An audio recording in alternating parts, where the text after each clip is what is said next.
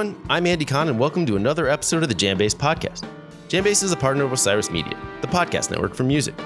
Today, we welcome back to the podcast Eric D. Johnson of Fruit Bats and Bonny Horseman. I was stoked to get to speak with Eric again, and we'll hear that discussion in just a minute. Before we get to that, I want to thank all of you out there on behalf of JamBase for the massively positive response to our Clusterflies Fish Covers compilation, reimagining their album Farmhouse. We're forever grateful to all the musicians, engineers, producers, art designers, and anyone else who helped make Clusterflies a success. Thanks also to SiriusXM Fish Radio for helping premiere a few of the tracks. We also want to give our sincere thanks to all of you out there listening who supported JamBase and purchased a copy of the Clusterflies Triple LP vinyl, with or without the bundled Jim Pollock poster. Thanks, Jim. Or purchased a download or are still streaming on your preferred service.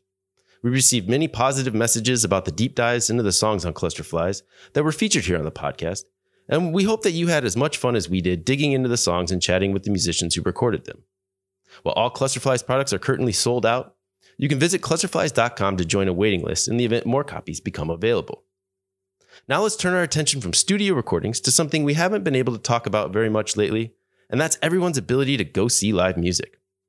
With vaccinations on the rise and COVID-19 restrictions lifting, live music is coming back with a vengeance. JamBase is your source for the latest tour dates and festival lineups information. Follow your favorite bands and venues to be notified when new concerts are announced. And be sure you've downloaded the latest version of the JamBase iOS app to stay on top of all the latest tour news. It seems the floodgates have opened and tour dates are flying in. A big shout out to my teammates at JamBase for keeping everyone updated with the latest information on shows and festival lineups. We're all very excited about Phish's upcoming summer and fall tours. The band will return to the live stage for the first time since February 2020 when they make their Arkansas debut on July 28th in Rogers, Arkansas. The 22-show summer leg ends with the band's return for their usual Labor Day weekend 3-night stand at Dick's Sporting Goods Park outside Denver. I'll be at the amphitheater formerly known as Deer Creek and at the Gorge for 3-night stands at both iconic venues. Phish's 13-show fall tour begins on October 15th in Sacramento, California. The West Coast run ends with a 4-night stand in Las Vegas, culminating with a show on Halloween. Along with Phish, many, and I'm going to go ahead and throw one more many other musicians and bands have announced tour dates recently. Here's just a small sample. Dave Matthews Band, My Morning Jacket, Dead & Company, Trey Anastasio, Susan Tedeschi and Derek Trucks, Joe Roos is Almost Dead, The Black Crowes, Bob Weir and Wolf Brothers, Widespread Panic, The String Cheese Incident, Humphreys McGee, Green Sky Bluegrass, Billy Strings, Goose, and Sylvanesso, alongside a boatload of others. I'm sure some more were announced while I was reading that list. And not only are tour dates piling up, festival lineups are filling in around the country as well. There are too many to list here, so be sure to explore JamBase's festival listings to find an event happening near you and go see live music. As I mentioned before, I was super excited to get to talk to Eric D. Johnson of Fruit Bats about his outstanding new album, The Pet Parade, that came out earlier this year. We chatted over a video call about remotely recording the Pet Parade while locked down last year due to the COVID-19 pandemic. Eric talked about making the album with the ultra-talented producer and multi-instrumentalist Josh Kaufman, who's also a member of the Grammy-nominated trio Bonny Horseman with Eric and Anais Mitchell. Eric told me about his memorable at-home Grammy experience. He was tapped to remotely give the speech on behalf of the group, had they won for Best Folk Album, or as I failed to mention in the interview, for Best American Roots Performance for the song Deep in Love. We also talked about getting back on the road to tour in support of the Pet Parade, what an actual Pet Parade is, his complete cover of the Smashing Pumpkins album Siamese Dream, and a few other things that popped up. Here's a bit of the Pet Parade single The Balcony, followed by my interview with Eric D. Johnson.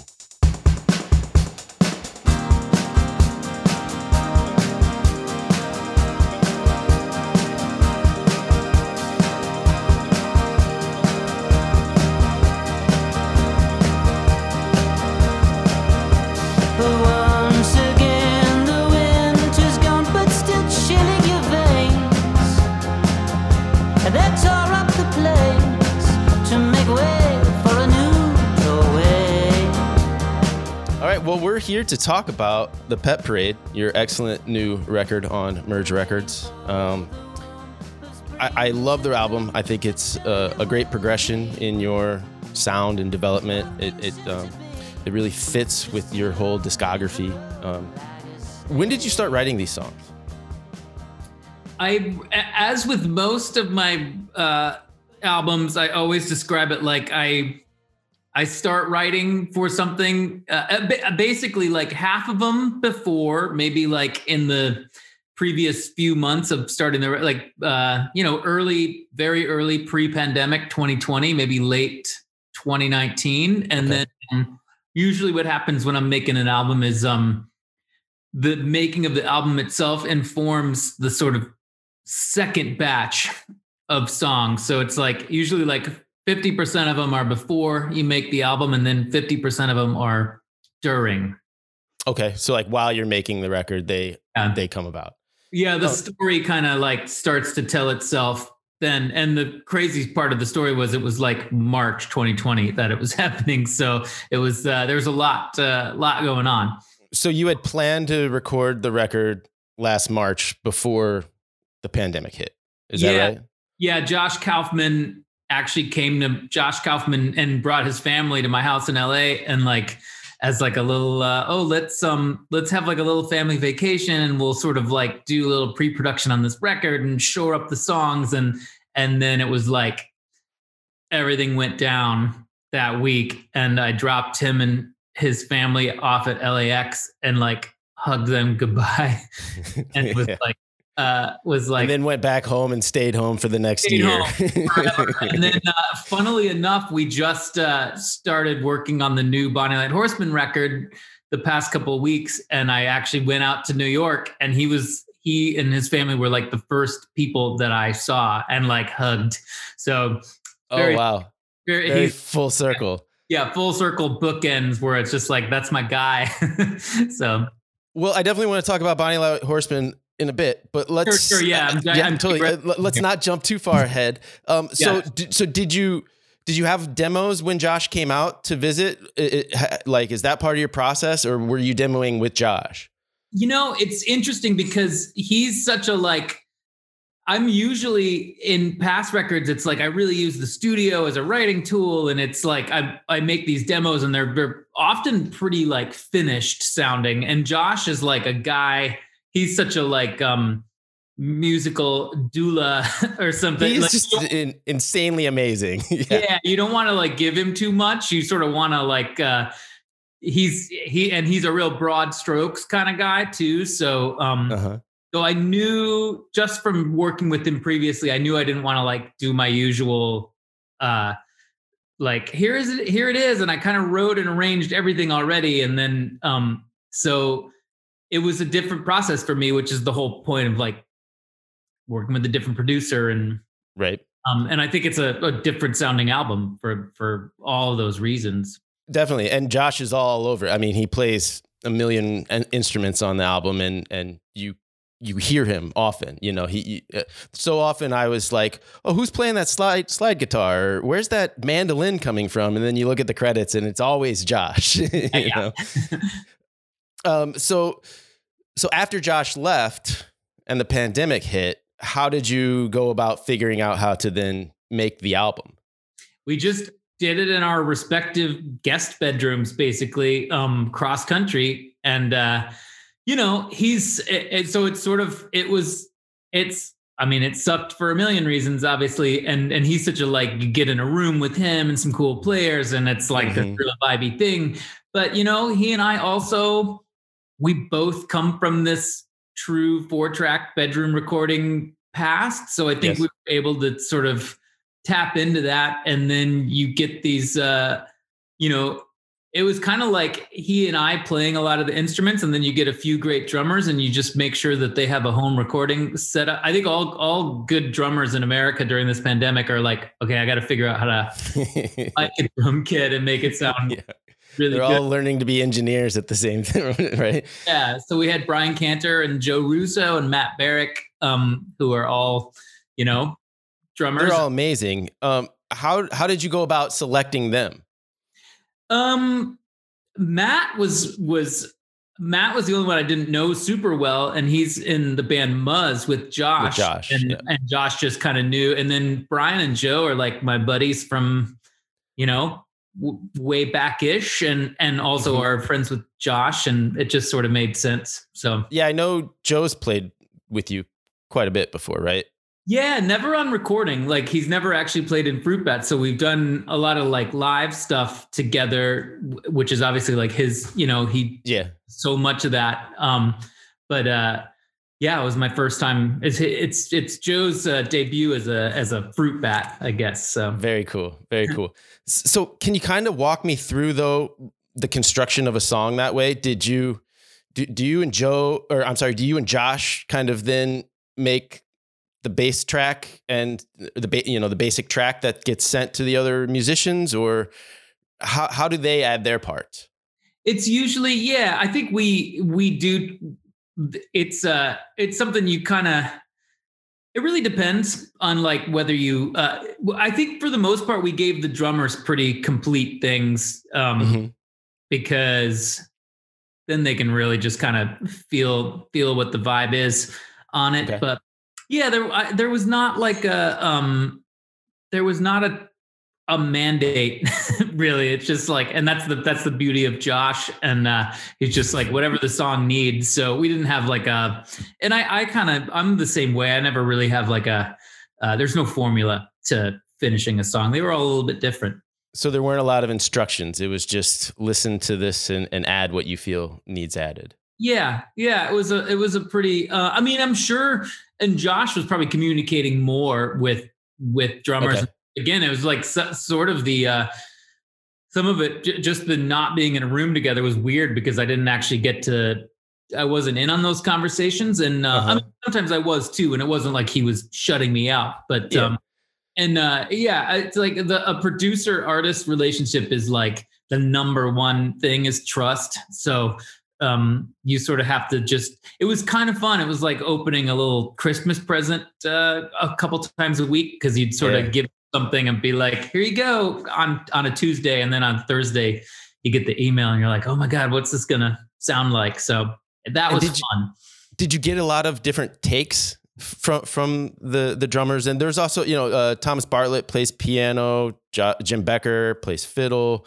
You have Joanna Samuel singing background, bass from Annie Nero. How did they all submit individual tracks? Were there multiple takes? Did you have a lot to choose from?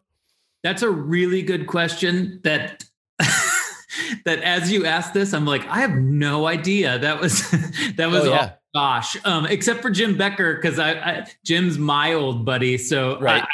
That one was, I can tell you that is that's like from what I can tell, that was like a single take, or at least Jim like chose his own takes on that one, but sent me something, and it was totally gorgeous. So, but otherwise, what you heard was the take that Josh presented. Yeah. So, and again, it's either like I was trusting him, and I if I'm to sort of recall what I know a little bit about Josh, is he's a feely guy, as far as production. So I don't think he's like, he certainly has like thoughts about things, but I think going back to the trust thing, you choose wisely the people that you invite to play, and you trust their choices, and and that's why they're chosen, right? Because you trust their choices, right? So and you want them to make those choices. Yeah, exactly. So you say, do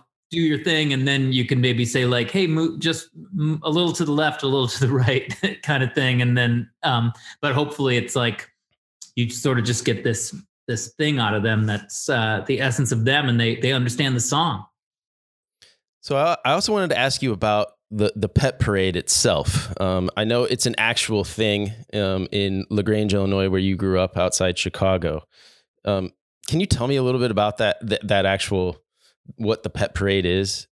Yeah, and actually, I'm just doing research. There's a few Pet Parades. There's like one in Bend, Oregon, one in Washington too. So I want to give shout out to the other Pet Parades. LaGrange. Well, I saw the LaGrange one is going to have its 75th annual in September. They built themselves as going like the original. Yeah. So okay, all right.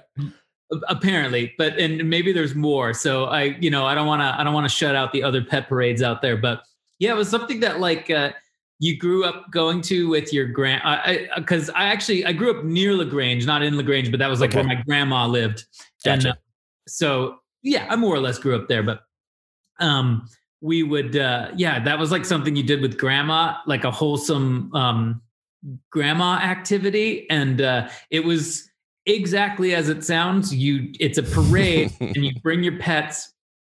There would also be weird stuff like a tiger trainer with a tiger in a cage on a parade float. And it was very, very kitschy and kind of like a really classic Americana kind of sounds thing. Like Midwestern entertainment. Yeah, yeah, exactly. It was very like very wholesome.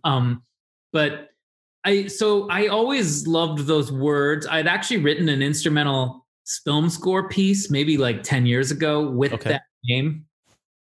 Sort of always like it was like one of those instrumental pieces where I just was like, I named it that because I just thought it was a cool thing to name something. It's a great name. Yeah. And then Josh was like, I really want you to write this. He sort of tasked me with like, let's have you write this kind of really simple, sort of rhapsodic, long song that we can do. That we were sort of like referencing like Astral Weeks or something where it's like, let's do something that's like, you know, not some kind of tight whip smart pop song, but something that's really just like floaty and weird. And you could sort of do some poetry on the top of it, kind of vibe. Exactly.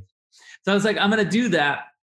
So it was kind of, I was like, oh, I found this old film score piece. I sort of based it on the vibe of that, this kind of floaty waltz. But I really didn't intend using the name Pet Parade anymore. It was just sort of like, it was just like the name of the file more that I was singing over the top of.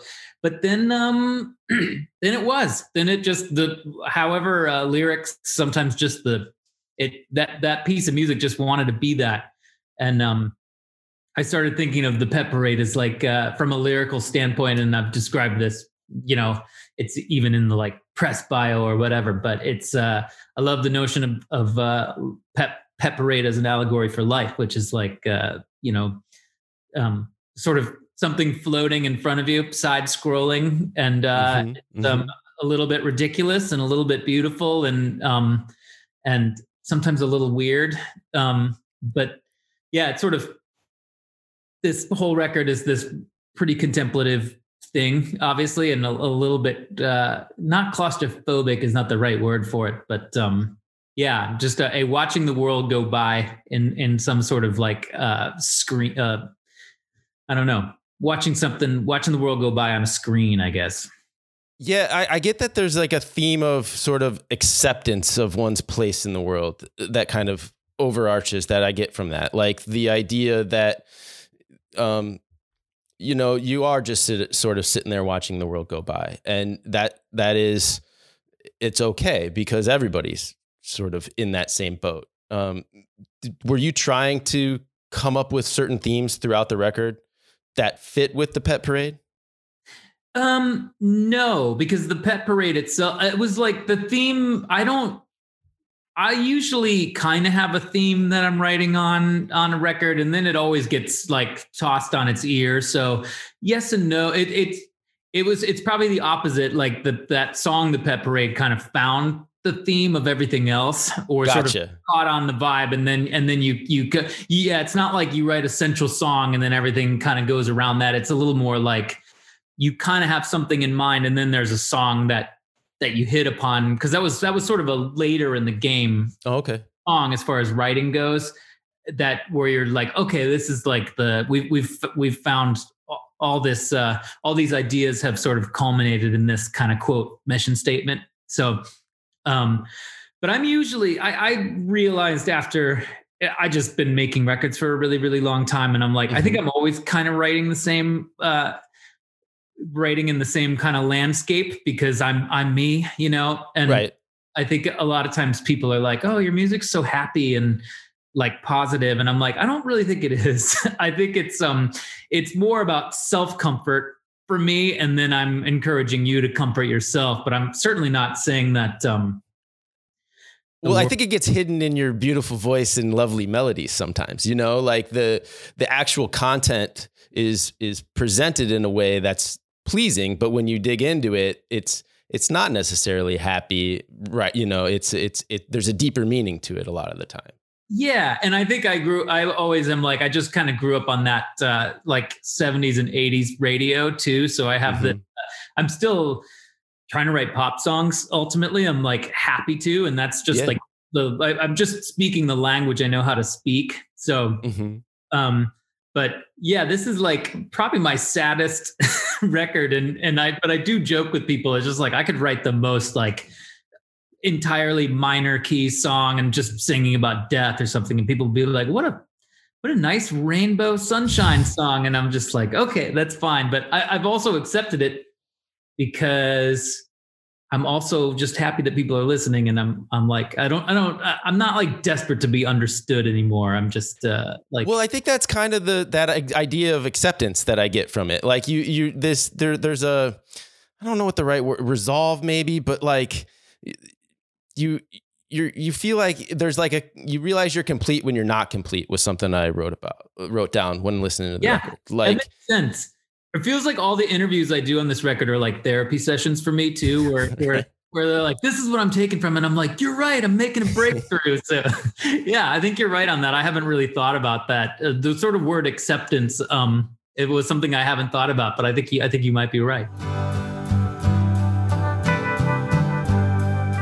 Trying to find ways to break through, and places to fake your way into. Ooh. Here we are, once again here. Here we are here.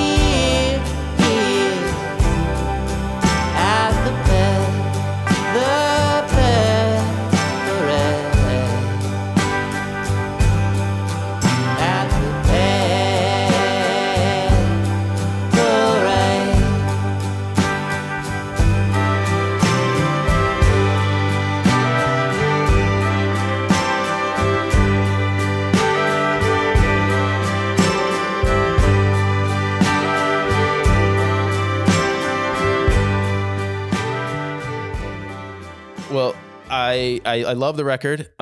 You don't have any tour dates planned for this year, though. You're not touring until next year.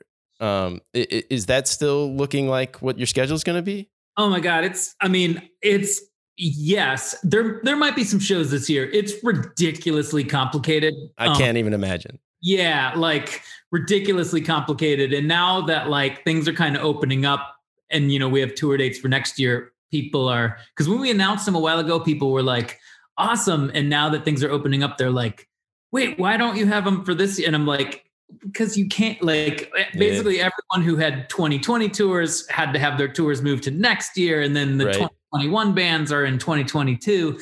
So, but then some live concert promoters are like, we're not sure what's happening even for the fall. So it's really complicated. But we were like, let's just book a real deal tour for like when we really know everything is going to. For sure.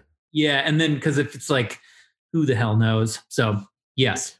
Well, there's no Minneapolis date. So if you want to add one of those in the meantime, I'd be all for it. That is, that's actually like, that's TBA very soon, actually. So it's a bit of a long story, but that's in the mix. Let's just say. Good to hear. We'll be on the lookout. Yeah. Before though, we mentioned Bonny Light Horseman, your group with Josh Kaufman and Anais Mitchell. First of all, congratulations on the Grammy Award nomination. That's really, really fucking cool, man. Yeah, that was totally cool. That was like such a it was like such a strange thing. And then you can't go or anything because it's in a pandemic. And I'm like, I hope I get another one of these and I can actually go. But it was cool. Is it truly just an honor to be nominated? Yeah, I know it's like the most cliched thing, but then I was like, oh yeah, it's kind of true. It is. It's kind of a big deal though, right? I mean, it matters. Yes. And I really am like, I just got my like second vaccination and someone was like, how do you feel? Like, and I'm like, kind of feels like when I got a Grammy nomination where I'm just like, I know this is huge, but I still feel like me. It's a big deal, but what do I do with it now? Where do I go? I think I might like my sort of clinical Midwesternness. I'm just very like low key about things. And I'm not saying that as a brag or anything. I'm just sort of like, it's hard for me to, I'm an unceremonious person, I guess you could say. And you watched the live stream for like, how did you find out that day? Like, what was that experience like? So you're on, it's actually like, it's kind of like a Zoom call. Oh, right. That's right. So you're sort of in because you might win. And then you give your like online acceptance speech. So you're actually it was super weird. Like you're just in a room, like sort of a virtual room with the other nominees. You can't see them, but you're watching the live stream of it. And then they like, if you win, you get like called in. It's like the whole thing. So I was just kind of like nervously sitting at my dining room table, drinking a tequila and soda in the middle of the afternoon, just to like sort of relax my nerves. And I was the person who was going to give the acceptance speech too. So for the song, the Deep in Love nomination. So I was really nervous, and I have to say had a wave of relief only in that I did not have to give the acceptance speech, which I was really, really nervous about.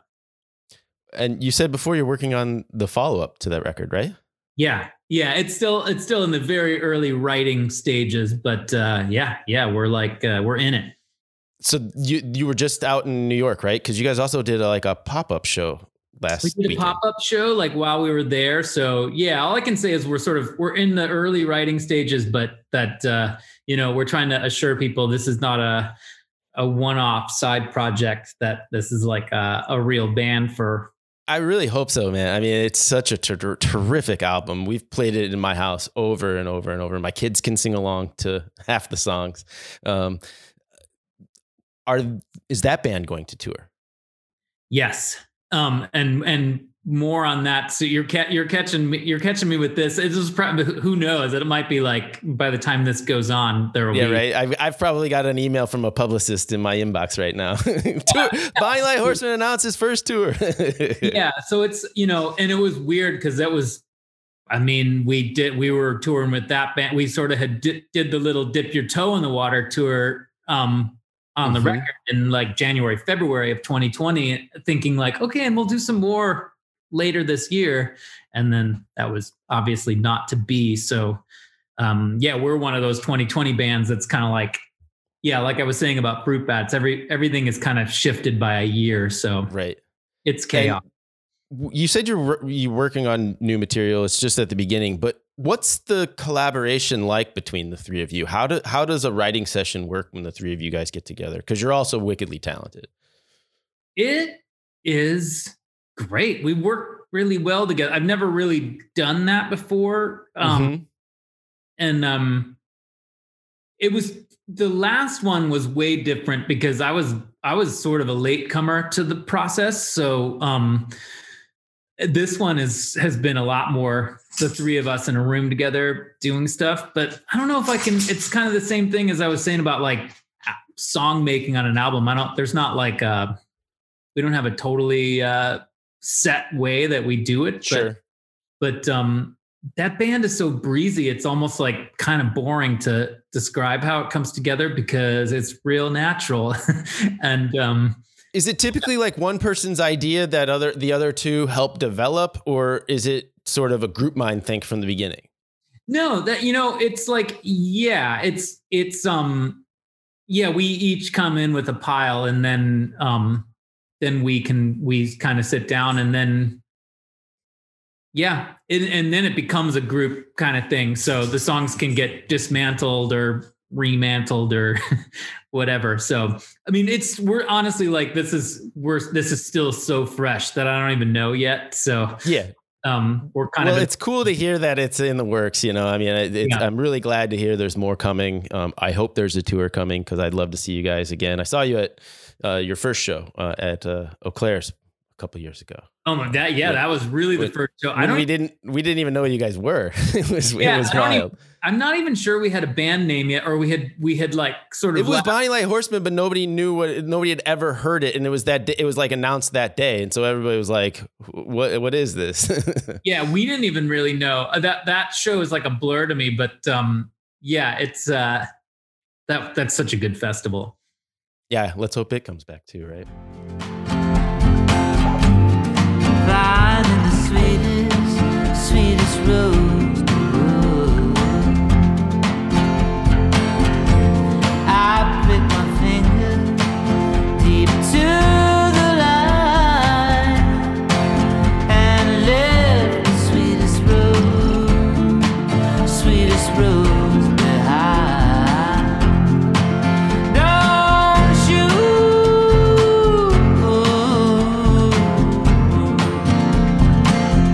break my heart.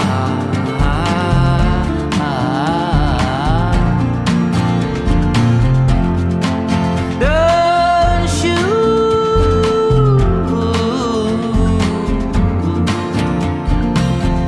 break my heart.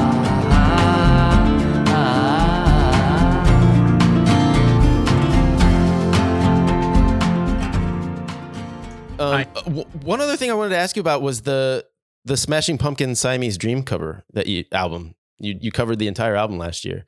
What was the genesis of that project? It was that one is just like, I'm still shocked that and pleasantly so that that anybody like cares about that, and it wasn't to say I didn't like I take everything I do very seriously, so I Sure. was, it was this series called Turntable Kitchen, and that's their whole deal is like you cover an entire album of a band. So they had like, and I had some friends that did it and sort of introed me with the guy, and I was like, that sounds fun. And you think about that, it's like sounds fun, and then it's like sounds, oh, maybe that'll be fun, that'll be easy, I know how to record. It's like, oh my god, that's a whole album. Yeah.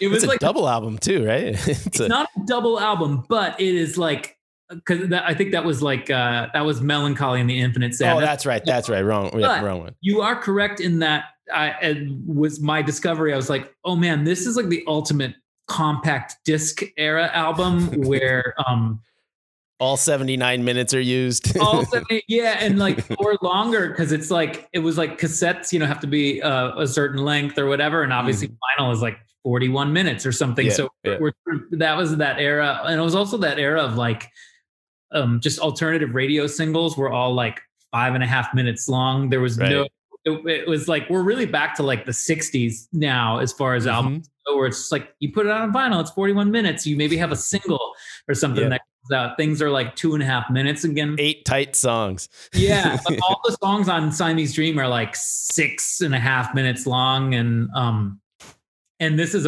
actually a LP series too. So, so I had to really reimagine these songs too as like tighter little pop songs. But so I don't know why. So Siamese Dream is like a record that I loved at that time. It's a bit of an outlier record for me. Like was sort of, I'm just right at that right. I was like a junior in high school when it came out. I was just at that right age, like pre Deadhead, post like metal, it was It was like of that sort of like golden alternative mega record era. That was my favorite. I'm also from Chicago. That was like our band. Definitely. So I threw that out right at the beginning. It was like the first thing that popped into my head when they were asking me like, what would you cover? I threw that one out there, and then I was like, why did I pick that one? And then I was trying to think of other things, and then they really got stuck on that. They were like, we really think we can do that one. Well, what were the other ones that you suggested?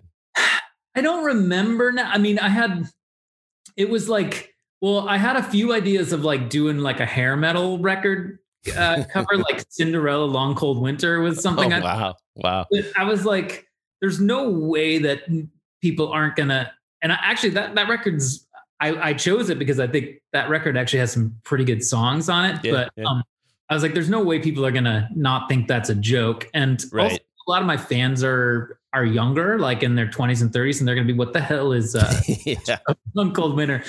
And then I really thought about doing Steve Miller Band Greatest Hits, sure.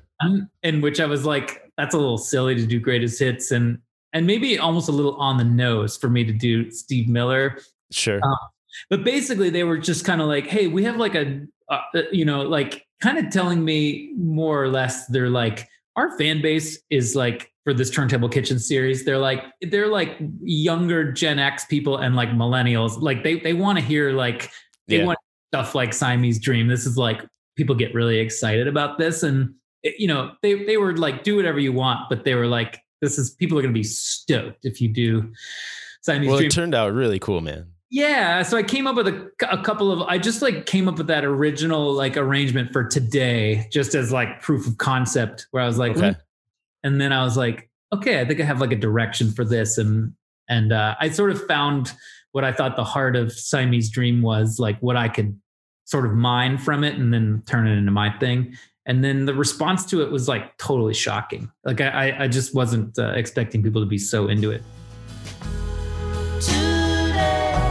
It's the greatest day I've ever known. Can't wait for tomorrow. Might not have that long. I'll tear my heart out before I get out.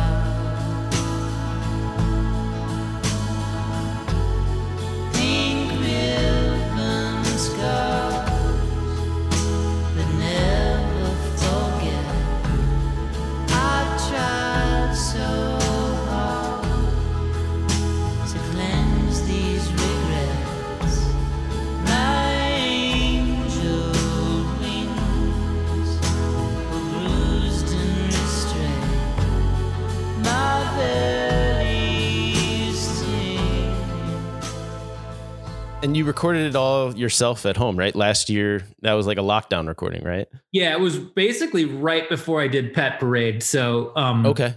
In a way, like my whatever sort of engineering / sort of arranging element that I added to the Pet Parade, obviously Josh was the producer and did all the sure, but that was your test run. Yeah, but whatever little bits and pieces I added. As far as that, we're actually really informed by that Siamese Dream thing, but yeah, very cool. A guest bedroom recording.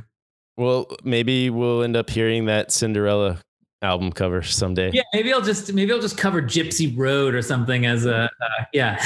There you go. Or start putting it in your live sets. Yeah. Well, everybody should check out your record, The Pet Parade. It's out now on Merge Records. Everybody should get the Bonny Light Horseman self-titled record and look forward to the follow-up there. Stay tuned for more tour dates, I hope. And hopefully we'll see you on the road soon, Eric. Thanks so much for talking to me today. We will. Soon or soonish. I know. Well, one day or other, we'll be in the same room together. Yeah. And hopefully you'll be the one making music. Yeah. Cool. All right, man. All right. Thanks. Good talking to you, Andy. You too. Take care. Okay. Talk to you. Bye.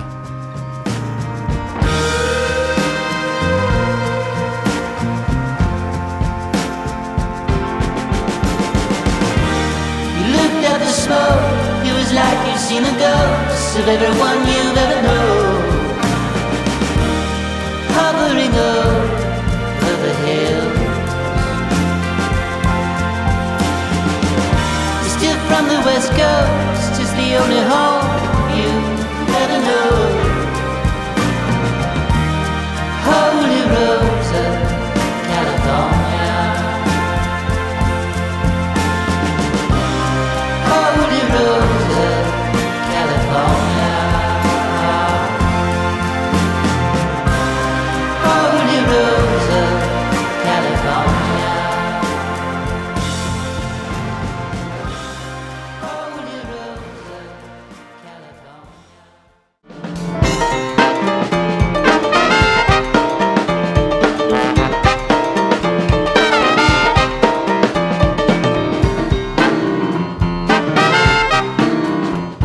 this episode of the JamBase Podcast. Thanks to everyone out there for listening. Thanks to Eric for again joining us on the podcast. If you haven't yet, be sure to check out the new Fruit Bats album, The Pet Parade, and the Grammy-nominated self-titled Bonny Horseman debut album, wherever you get your music. Our thanks also to Jake Alexander for helping produce the episode. We'll be back soon. In the meantime, stay safe out there, follow the guidelines, and go see live music.